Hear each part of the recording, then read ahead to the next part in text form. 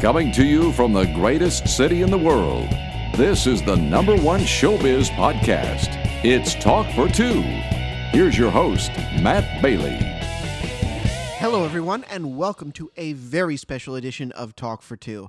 In just a few moments, we are going to take you live to tape to Midtown Manhattan with Marty Raybon and Mike McGuire, better known as the front two-fifths of the iconic country music group Shenandoah. They recently stopped in my neck of the woods in New York City to promote a new album called Reloaded. The new album features 9 live renditions of the band's hits, including Next to You, Next to Me, Sunday in the South, and 2 Dozen Roses. And reloaded they really are, because there are also 3 brand new studio tracks produced by one of my favorite record producers and favorite artists. He's a member of Rascal Flatts, Mr. Jay DeMarcus. Reloaded dropped on March 16th. In this freewheeling interview, we discuss everything from fan interaction to Marty's return to the group and the recent additions to their lineup of 5 musicians, the most recent being in 2016. At the forefront of Raybon and McGuire's minds are ideas for new music and how they can update their sound while staying true to their classic country roots. Taking their name, Shenandoah, at the suggestion of label executives early in their career, the gentlemen also open up about their early days on the road and how performing as an in-house bar band helped hone their sound. Here now to talk about what a blessing their career has been, our interview with Shenandoah. So welcome, gentlemen. How are you? Thank you. Doing good, Matt. Proud to be with you today. Yeah, thank you for having us. Well, thank you so much for making the time to do this in your beautiful hotel here in Midtown. Now, Mike, I want to get started with you. I want a little bit know more about the founding of the band. I think I read you started as a house band. We did. And how did CBS and you get Columbia's attention? Well, the way the whole thing started, my brother was a songwriter for a guy down in Muscle Shoals, Alabama, named Rick Hall. And Rick was a legendary record producer. He produced Aretha Franklin, Mac Davis, Wilson Pickett. He produced some of the biggest pop records in the 60s and the 70s that's ever been. And my brother was a songwriter for him. And so because I guess I was his little brother, I was able to kind of go and come as I pleased to the studio and decided that I wanted to be in the music business too. The songwriting fascinated me. And so a friend of his called me one day and said, "Hey, I'm going to start a new band at a club up the street. I'd like for you to be my drummer." And I said, "Oh, I'd love to. It gives me make a little money and hang out at Fame Recording Studio all day long." And so I took the job with him, and he also hired a guy named Jim Seals, who was our original guitar player, and Stan Thorne, our original keyboard player. And eventually, over a couple years' time, he had gone, and so had the bass player. I'd met Marty in Nashville. My brother had moved on to Nashville, and Marty and my brother had struck up a friendship, and that's how I got to know him. So when we lost our lead singer at the club we were at, I called Marty and said, "Hey, man, we need a lead singer at this club we're at." I said, "Are you interested in taking that job?" And he did, and he moved down to Alabama from Nashville and started working with us at the club at nighttime, and during the daytime, he also, was able to come and go in the recording studio like the rest of us. And there was a songwriter there named Robert Byrne that came and heard us one night at the club and thought we had something special and talked us into recording a few songs, and they took it up to CBS Records in Nashville and played our songs to those guys. And they signed us to a record deal. And, it was really, to be honest, it was hard to imagine that any kind of real success would happen for us. It did for me, at least. Marty can speak for himself, but for me it seemed like such a faraway dream, to have any kind of real success, even though we had a record deal. Mm-hmm. And our first couple of singles didn't do very much. They did probably what we expected them to do, not a lot, on the charts. Mm-hmm. But then we had a song called Mama Knows that came out and was just a huge hit. And I still remember us pinching ourselves going, "Golly, man, that's us." With that hit song on the radio. Mama Knows was a big hit, went to number 4 on Billboard, and was followed by Church on Cumberland Road, which went to number 1 for 2 weeks. And then Sunday in the South followed that, 2 Dozen Roses followed that, Next to You, Next to Me followed that, and it's just, we still pinch ourselves really at the success we've had. The good Lord's really blessed us. Absolutely. And I got to ask, I know when CBS went to sign you, they made you change your name, right? Well, actually, we didn't even have a name. People called us the MGM Band just because that was the name of the club we played in. Yeah, we actually didn't have a name. where we played and what everybody knew us as, we were pretty popular in the area because, we done a lot of top 40, country and rock. So therefore, when people, would go to drink and to dance and that type of stuff, they came to the MGM and said, man, let's go hear the MGM band. It was a honky tonk. Yeah, so, there was no need for us having a name. And to be honest with you, at the time, before a record deal came, we wasn't studying, what we mentioned. We call ourselves the Desperados, the Mavericks, the Pinatas, or there was no sense in us having a name. Once we got a deal, though, obviously we had to come up with a name, and the name that we actually liked collectively as the band was Diamond Rio. But I know, hey, and that's how they got their name. Marty used to play in a band with a drummer. Really? That was in that band. I gotta hear that story. Oh yeah, he'll tell you that story. But yeah, we liked the name Diamond Rio, and Rick Hall wouldn't let us name ourselves that. Said it wasn't a commercial name. Wow. And he said, I like the name Shenandoah. Well, we weren't crazy about it, to be honest with you. It wasn't our first choice, and we just kind of snarled our nose a little bit at it. But he insisted, so we ended up going with the name Shenandoah, and he didn't run a trademark search on it. And it turned out there were some other Shenandoahs in the country. And Yeah, I read about that. yeah, it was boy. a big stink. But we own it now, and that's all that matters. The glass is half full. That's great. No, it's funny you mentioned Diamond Rio because one of the first country stars I ever interviewed was Dana Williams. Oh yeah, we know Dan. I was going to interview Williams and Reed. Steve Yeah, Hall had I remember introduced those me guys. to Williams and Reed, and I went to interview them, and they said we have a special guest, Dana Williams. I'm like, Dana Williams, and I'm doing research, and I find this Dana Williams that is a black woman.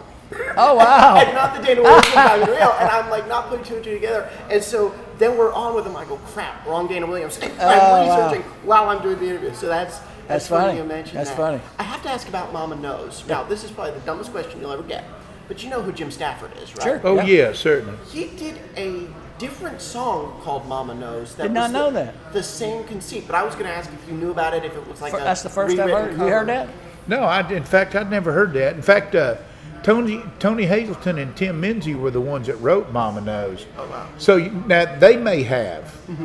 If they did, they stole the title, right? No, I think this was after you. I think if he did it, he lifted from you. I'll tell you a funny thing about Jim Stafford. The guy that's our keyboard player, Stan Muncie, used to play keyboard with Jim Stafford years ago on the road. Oh, wow. Oh, very, very cool. Actually, speaking of the band, let's talk about this configuration, this reconfiguration, the couple-year break you had, came back in 2000. You have somebody as new as 2016. How has that been with gelling with Brad, who joined you not even 2 years ago? Has it been an easy melding process? Yeah, first and foremost, I mean, we tend to want to make sure that we get guys that we know can carry the mail, and what I mean by that is to be able to pull their gig, and therefore, from that point on, what you run into is personalities. Mm-hmm. And look, when you're gonna get out there on a 45-foot Prevost and you're gonna ride up and down the road, you need to get to know each other pretty well, just the same way we did riding in a van and a trailer for a year and a half. So therefore, personalities and the way people get along, and their courtesy to one another is a real big thing. In fact, to be honest with you, that actually means more than their ability of their musicianship. Yeah, you got to get along out there on the road. Because if you don't, look, either you get the cancer or the cancer gets you. Yeah, all it takes is one bad apple, man. It'll ruin everything. And it stirs up dissension, and before it's all over, you can get a bad drought of some ill feelings and that kind of stuff. So, which the one thing that I will say about Mike and I mean, we don't do the dramatic thing very good. So therefore, look, we believe in reasoning with people and getting that stuff taken care of real quick. Brad came along, being the newest member in the band. Yeah, wasn't he playing when you were doing your bluegrass? He played bass for you. Yeah, bluegrass. He was playing before I came back with Shenandoah for 11 years. I was doing, I had a bluegrass band. Yep. And I actually had him playing bass. So when we needed a bass player, I said, look, man, I got a guy that's playing with me, that plays really, really well. and I said, he literally would fit, he'd fit the bill, and so therefore he does. And he's really a terrific bass player, a terrific harmony singer. He sings the baritone harmonies in our band. He's really talented guy. Very, very cool.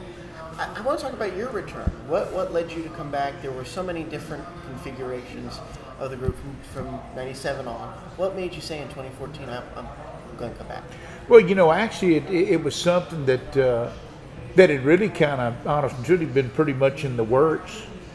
I'd say ever since probably 2002, 2003, around in there. There's 3 or 4 times, we talked about, putting the wheels back on it and taking her out for a spin. And every time we would get closer, we would talk about it. It just didn't seem like it, was the right timing. The timing didn't seem right. And so therefore, in 2014, when Mike called me, he said, "Look, we want to know if you're still interested in doing this thing. Look, let's me and you and Jim meet and let's see what we can do about it." Because we'd get people all through the years saying, "Man, when are you guys going to get back together?" Yeah. Because when Marty was gone, I didn't have another career to fall back on, so me and Jim Seals continued doing Shenandoah shows without Marty. It wasn't the same. Right. Us doing all those big hits like Mama Knows and 2 Dozen Roses and all those big hits we had with somebody else singing it, it just wasn't the same. So when Marty decided that he was ready to come back, I remember the first show we did was up in Canada. And when we kicked off the first song, it was Marty coming out those speakers for a change after all those years of doing it without him. It just seemed like home. Seemed like the right thing. Did it feel like home? Yeah, it really did, Matt. It just kind of, I don't think that you go through some of the things that we had went through. We talked about the name and, the lawsuits of all that stuff. I don't think you'd run the road and you stay out there with fellas for 10 years. Yeah, we're like brothers. And not feeling some bit of some stability there. And there's a real brotherhood with us. So therefore, jumping back in the saddle, it was kind of like, all right, okay, man, this is it. Yeah, this feels good. It's comfortable. And, and from that point on, we've been fortunate in a lot of different ways. The Lord has truly blessed us. We've been able to go and get a great record producer in Jay DeMarcus. But let me say this. The mathematical probability of everything in the world that's been going on with us would have to be the province of God. That's the only way in the world that you can take that. No, you're right. And because the acts that were out in the 80s and the early 90s like we were, and during that era, there's none of those acts that have a major record label deal. Mm-hmm. Currently this week, we've got a record that's sitting at number 30 and climbing, and with a bullet, so therefore, that you accompany that with Jay DeMarcus, we wound up having a tremendously wonderful, talented manager that literally just fell in our lap. Therefore, the directions that we've been taking, the things that have been happening. It literally has been like we've been led of God in which to do what we're doing, because we actually do have a purpose and a reason, to be in this business.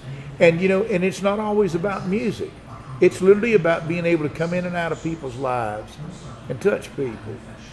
And I think people want to be touched by your type of music now, I think more than ever in this millennium, because we are just getting pounded over the head with arena country. Oh, yeah. Well, rap the thing that when Jay and Mike and myself, when we had a chance to have opportunity to talk, Jay asked the question, "What are y'all thinking direction? What are y'all thinking about? Kind of continuing doing the same type thing, or you looking for something a little edgy or anything like that?" The one thing that we've always felt real strong about was the ability to reach people because of the lyric content. What it literally had to say to somebody. In other words, when somebody would hear a song, it didn't have to be explained to them. And that's not advocating that somebody's not intelligent. It was one of those kind of things where people could literally put themselves in that position and truly understand, what that part of life or that part of living. Because look, unfortunately, bad things happen to good people, and it does. But that's part of life. But the best way in the world to ever understand what true music is to understand what the true life in the music can be. So therefore, we've always believed in trying to do the things just like on this particular project we've got now, with the tunes that we picked. We wanted to lean toward a lyric that literally would say and could say a great deal to somebody when they would hear it. You know this as well as I do, Matt. Music's powerful. Whether it's up or whether it's down, if it reaches in and gets the heart of you, or whether it excites something to you that you want to pat your hands and stomp your feet, it's motivating the emotion in several different ways, and that's what music does. We don't have anything against ditties. We cut a few ditties. Next to me was kind of a ditty. So was If Bubba Can Dance, I Can Too. But more importantly to us, we loved having those toe tapper fun songs like that. But man, we recorded songs like I Want to Be Loved like that. Mm-hmm. Songs like Marty's talking about, the lyric content is so heartfelt in it. Sunday in the South, Mama Knows. And there's a lot of songs that we did that really had something to say, and you just don't hear that much. It's like nowadays on country radio, everything's got to be a ditty. It's got to have a drum loop underneath it, and just not say anything, but just rhyme 10 times in a row. And it's a song. Well, that's not a song to us, So how did it feel going back in the studio with that goal and to sit at that microphone? It felt great. We were a really little did. apprehensive, wondering if we still had it, so to speak, but by the time we got through running the first song, it really felt like the old saying about riding a bicycle, it was there. It was with us all along. Now, the elephant on the track list is that it is 9 live songs, which I'm excited to hear, but only 3 new songs. Is this testing the waters for you guys? Not really. The way the whole thing started, Marty was saying earlier he talked about Jay DeMarcus. Well, Jay called me out of the blue one day about 3 months after Marty had rejoined the band, and he had heard the rumors. Nashville's a pretty small community as far as the music community is, so rumors started going around Music Row that Marty Rabin's back with Shenandoah.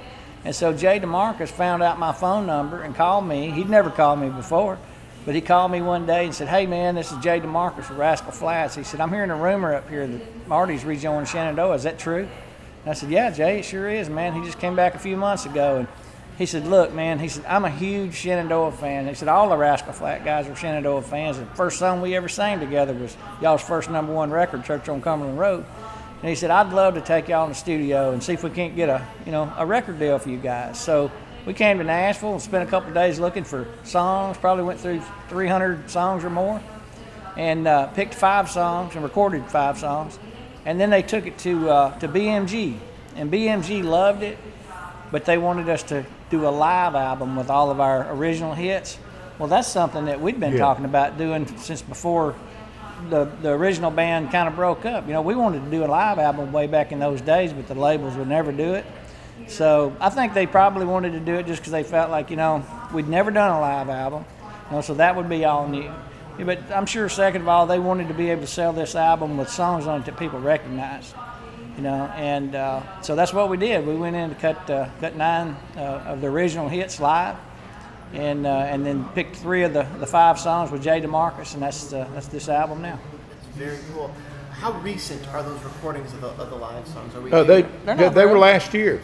Late last year. The reason I ask that is because how are you finding with audiences songs that were, because I love these stories, that are 10, 20 years old, how are they resonating with your audiences and fans? Same as ever? It's a really good way of looking at it this way. What we try to do more than anything else in the world is, Maddie, we really honestly try to entertain people. We realize that people that come to the show, it's because they want to hear Vicinity of the Heart, and they want to hear Moon Over Georgia and Ghost in His House. So we know that. We got that. People want to escape this crazy world we're in, and we're kind of like a time machine.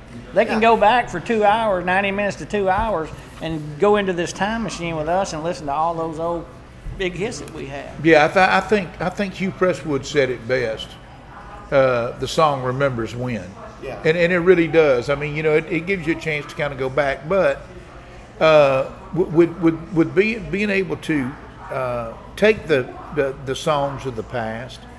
What we've always tried to do more than anything is to keep a little bit of spontaneity in the show. Look, people can read whether you're into the show or look, man, this acts like it's killing this guy. Yeah. He wants to get his 90 minutes done, and he wants to get on the bus, and he wants to get out of town. Well, we tend to want to believe, and what we do is we realize, and we realize this really early in our career, and that is that we come to the understanding that people, they pay a ticket to come see you. People have to make some concessions. Some people get off work early. If they do, it's probably about enough hours that probably would have paid for the ticket. Okay, and maybe even some others. Some would say, look, as close as they're getting, I'm going to have to take the day off work to go see them.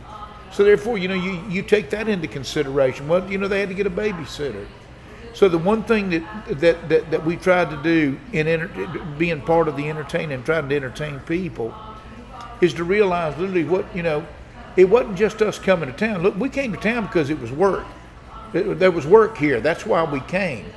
But we also came to do work that is a job for us. And the best way in the world that we can do it, if we want to keep it enjoyable for us, then we need to understand that we need to keep it enjoyable for people. And therefore, we need to allow people that they can be a part of the show in entertaining them. And therefore, if we can do that, then that's exactly what we got paid for, was to be able to do that. So in doing that for 90 minutes a night, and sometimes even longer than that, if we literally captivated them and we allowed them to be a part of a show, and we built the bridge from the front row to the front of the stage, and they're able to cross over and we're able to cross back. That way, at the end of 90 minutes or 2 hours, they literally participated in a show instead of watching one for 90 minutes. That's wonderful. And it seems like that's the focus of country music, I think, more than any other genre that performs live. Yeah, and I believe that as well. Yeah. I really Country do. music's always had a special bond with It's their been fans. personal. Back in our day, there used to be a thing called fanfare. It's kind of morphed into CMA Fest now. But back in our day, they used to have the fanfare event out at the fairgrounds. And all the artists would go out there, and they would have a table set up, and they would sit there for hours and hours and hours signing autographs for anybody and everybody that wanted to come get one, get a photo. We did that. I'll never forget Garth Brooks when Garth had first got big. Garth sat there for 24 hours one night and signed autographs literally around the clock. Yeah, he stood. He never sat down. Yeah. He stood, and people just kept going. And Yeah. finally, I think his manager had to pull him away. Yeah, probably did, knowing Garth. But that's the thing about country music and their fans.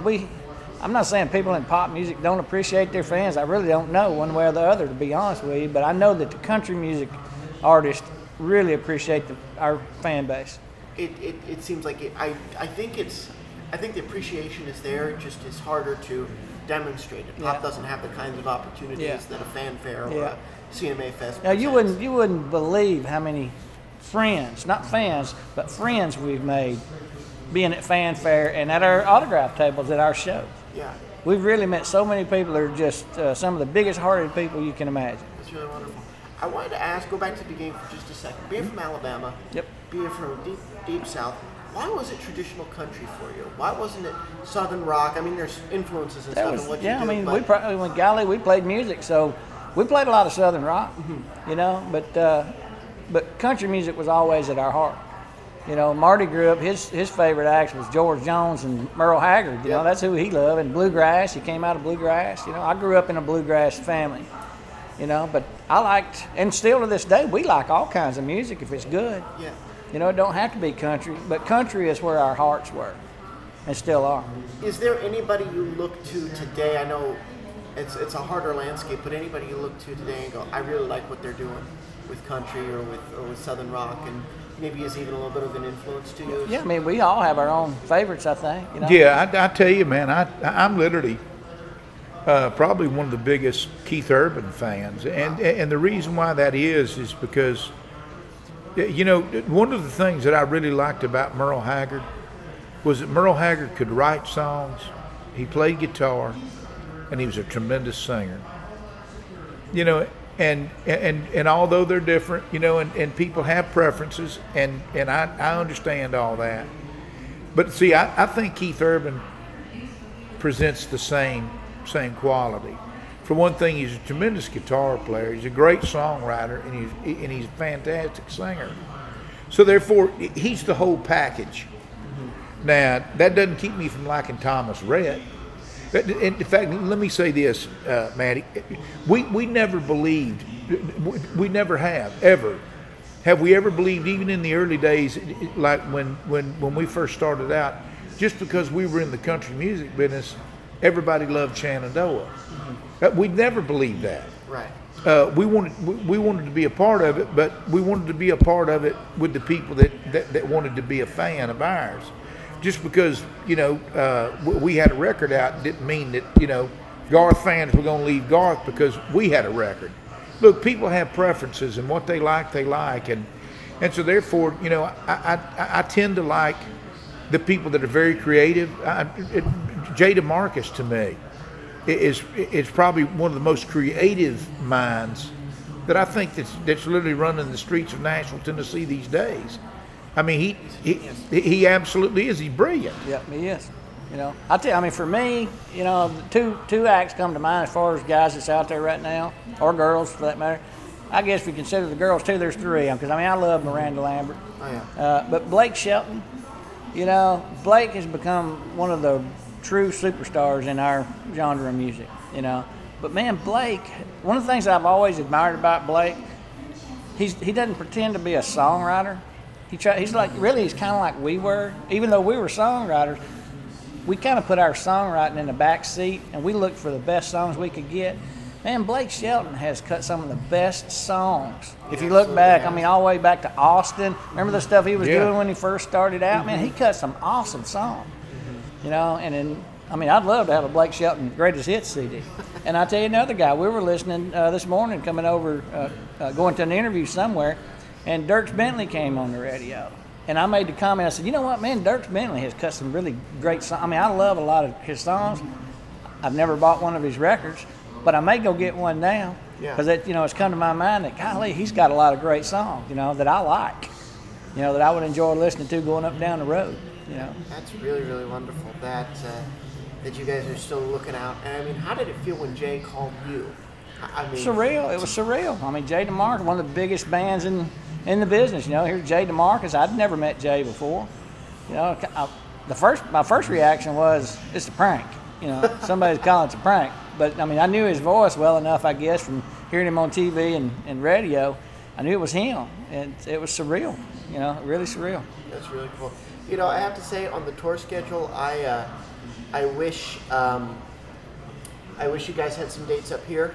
We do too. Really? I didn't see that in the Oh man, we played No, last night. we wish, we're like you. We wish we did too. Yeah, last night was the first time we ever played a song in New York City. Oh wow. We played at the. That's unbelievable in 30 years. The Grand Ole Opry's got that new venue here. You were at the Opry Yeah, State? Opry. Yeah, We Opry just did two City songs. stuff. We did 2 songs with the house band, the bluegrass Was band. it like a pop-up thing? 'Cause I Yeah, didn't that's see any of exactly that. what it was called, a pop-up. That's very cool. But that was our first time to even utter a melody and a lyric to a song in New York City. What song did you? We did 2 Dozen Roses in Church on Cumberland Road. Oh wow, very cool. Yeah. Very, very cool. I love your style. I love the pictures you guys create. And, Thank you. And I really love your music. I hope you guys come out with a full-length album. Oh, we will. Oh, Yeah, we will. are. We are. In We're fact, already looking for songs for that Yeah, now. in fact, we you know, of course, brainstorming, that kind of stuff, you know, a lot of things. When you get a chance to ride the bus, because see, we love the road stuff. Yeah. I mean, we really do. We're road dogs.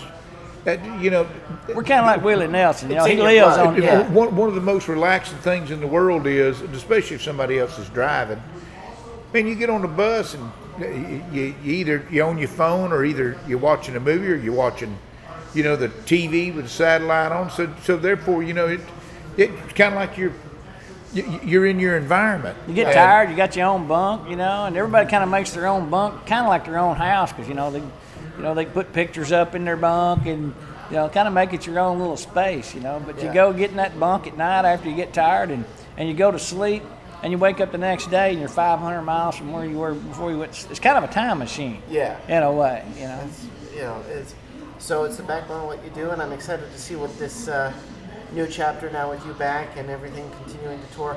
Thank you so much, gentlemen, for being here. Thank you, Matt. Really Appreciate your time. Matt, thank you for having us, buddy. This was really fun. Thank you.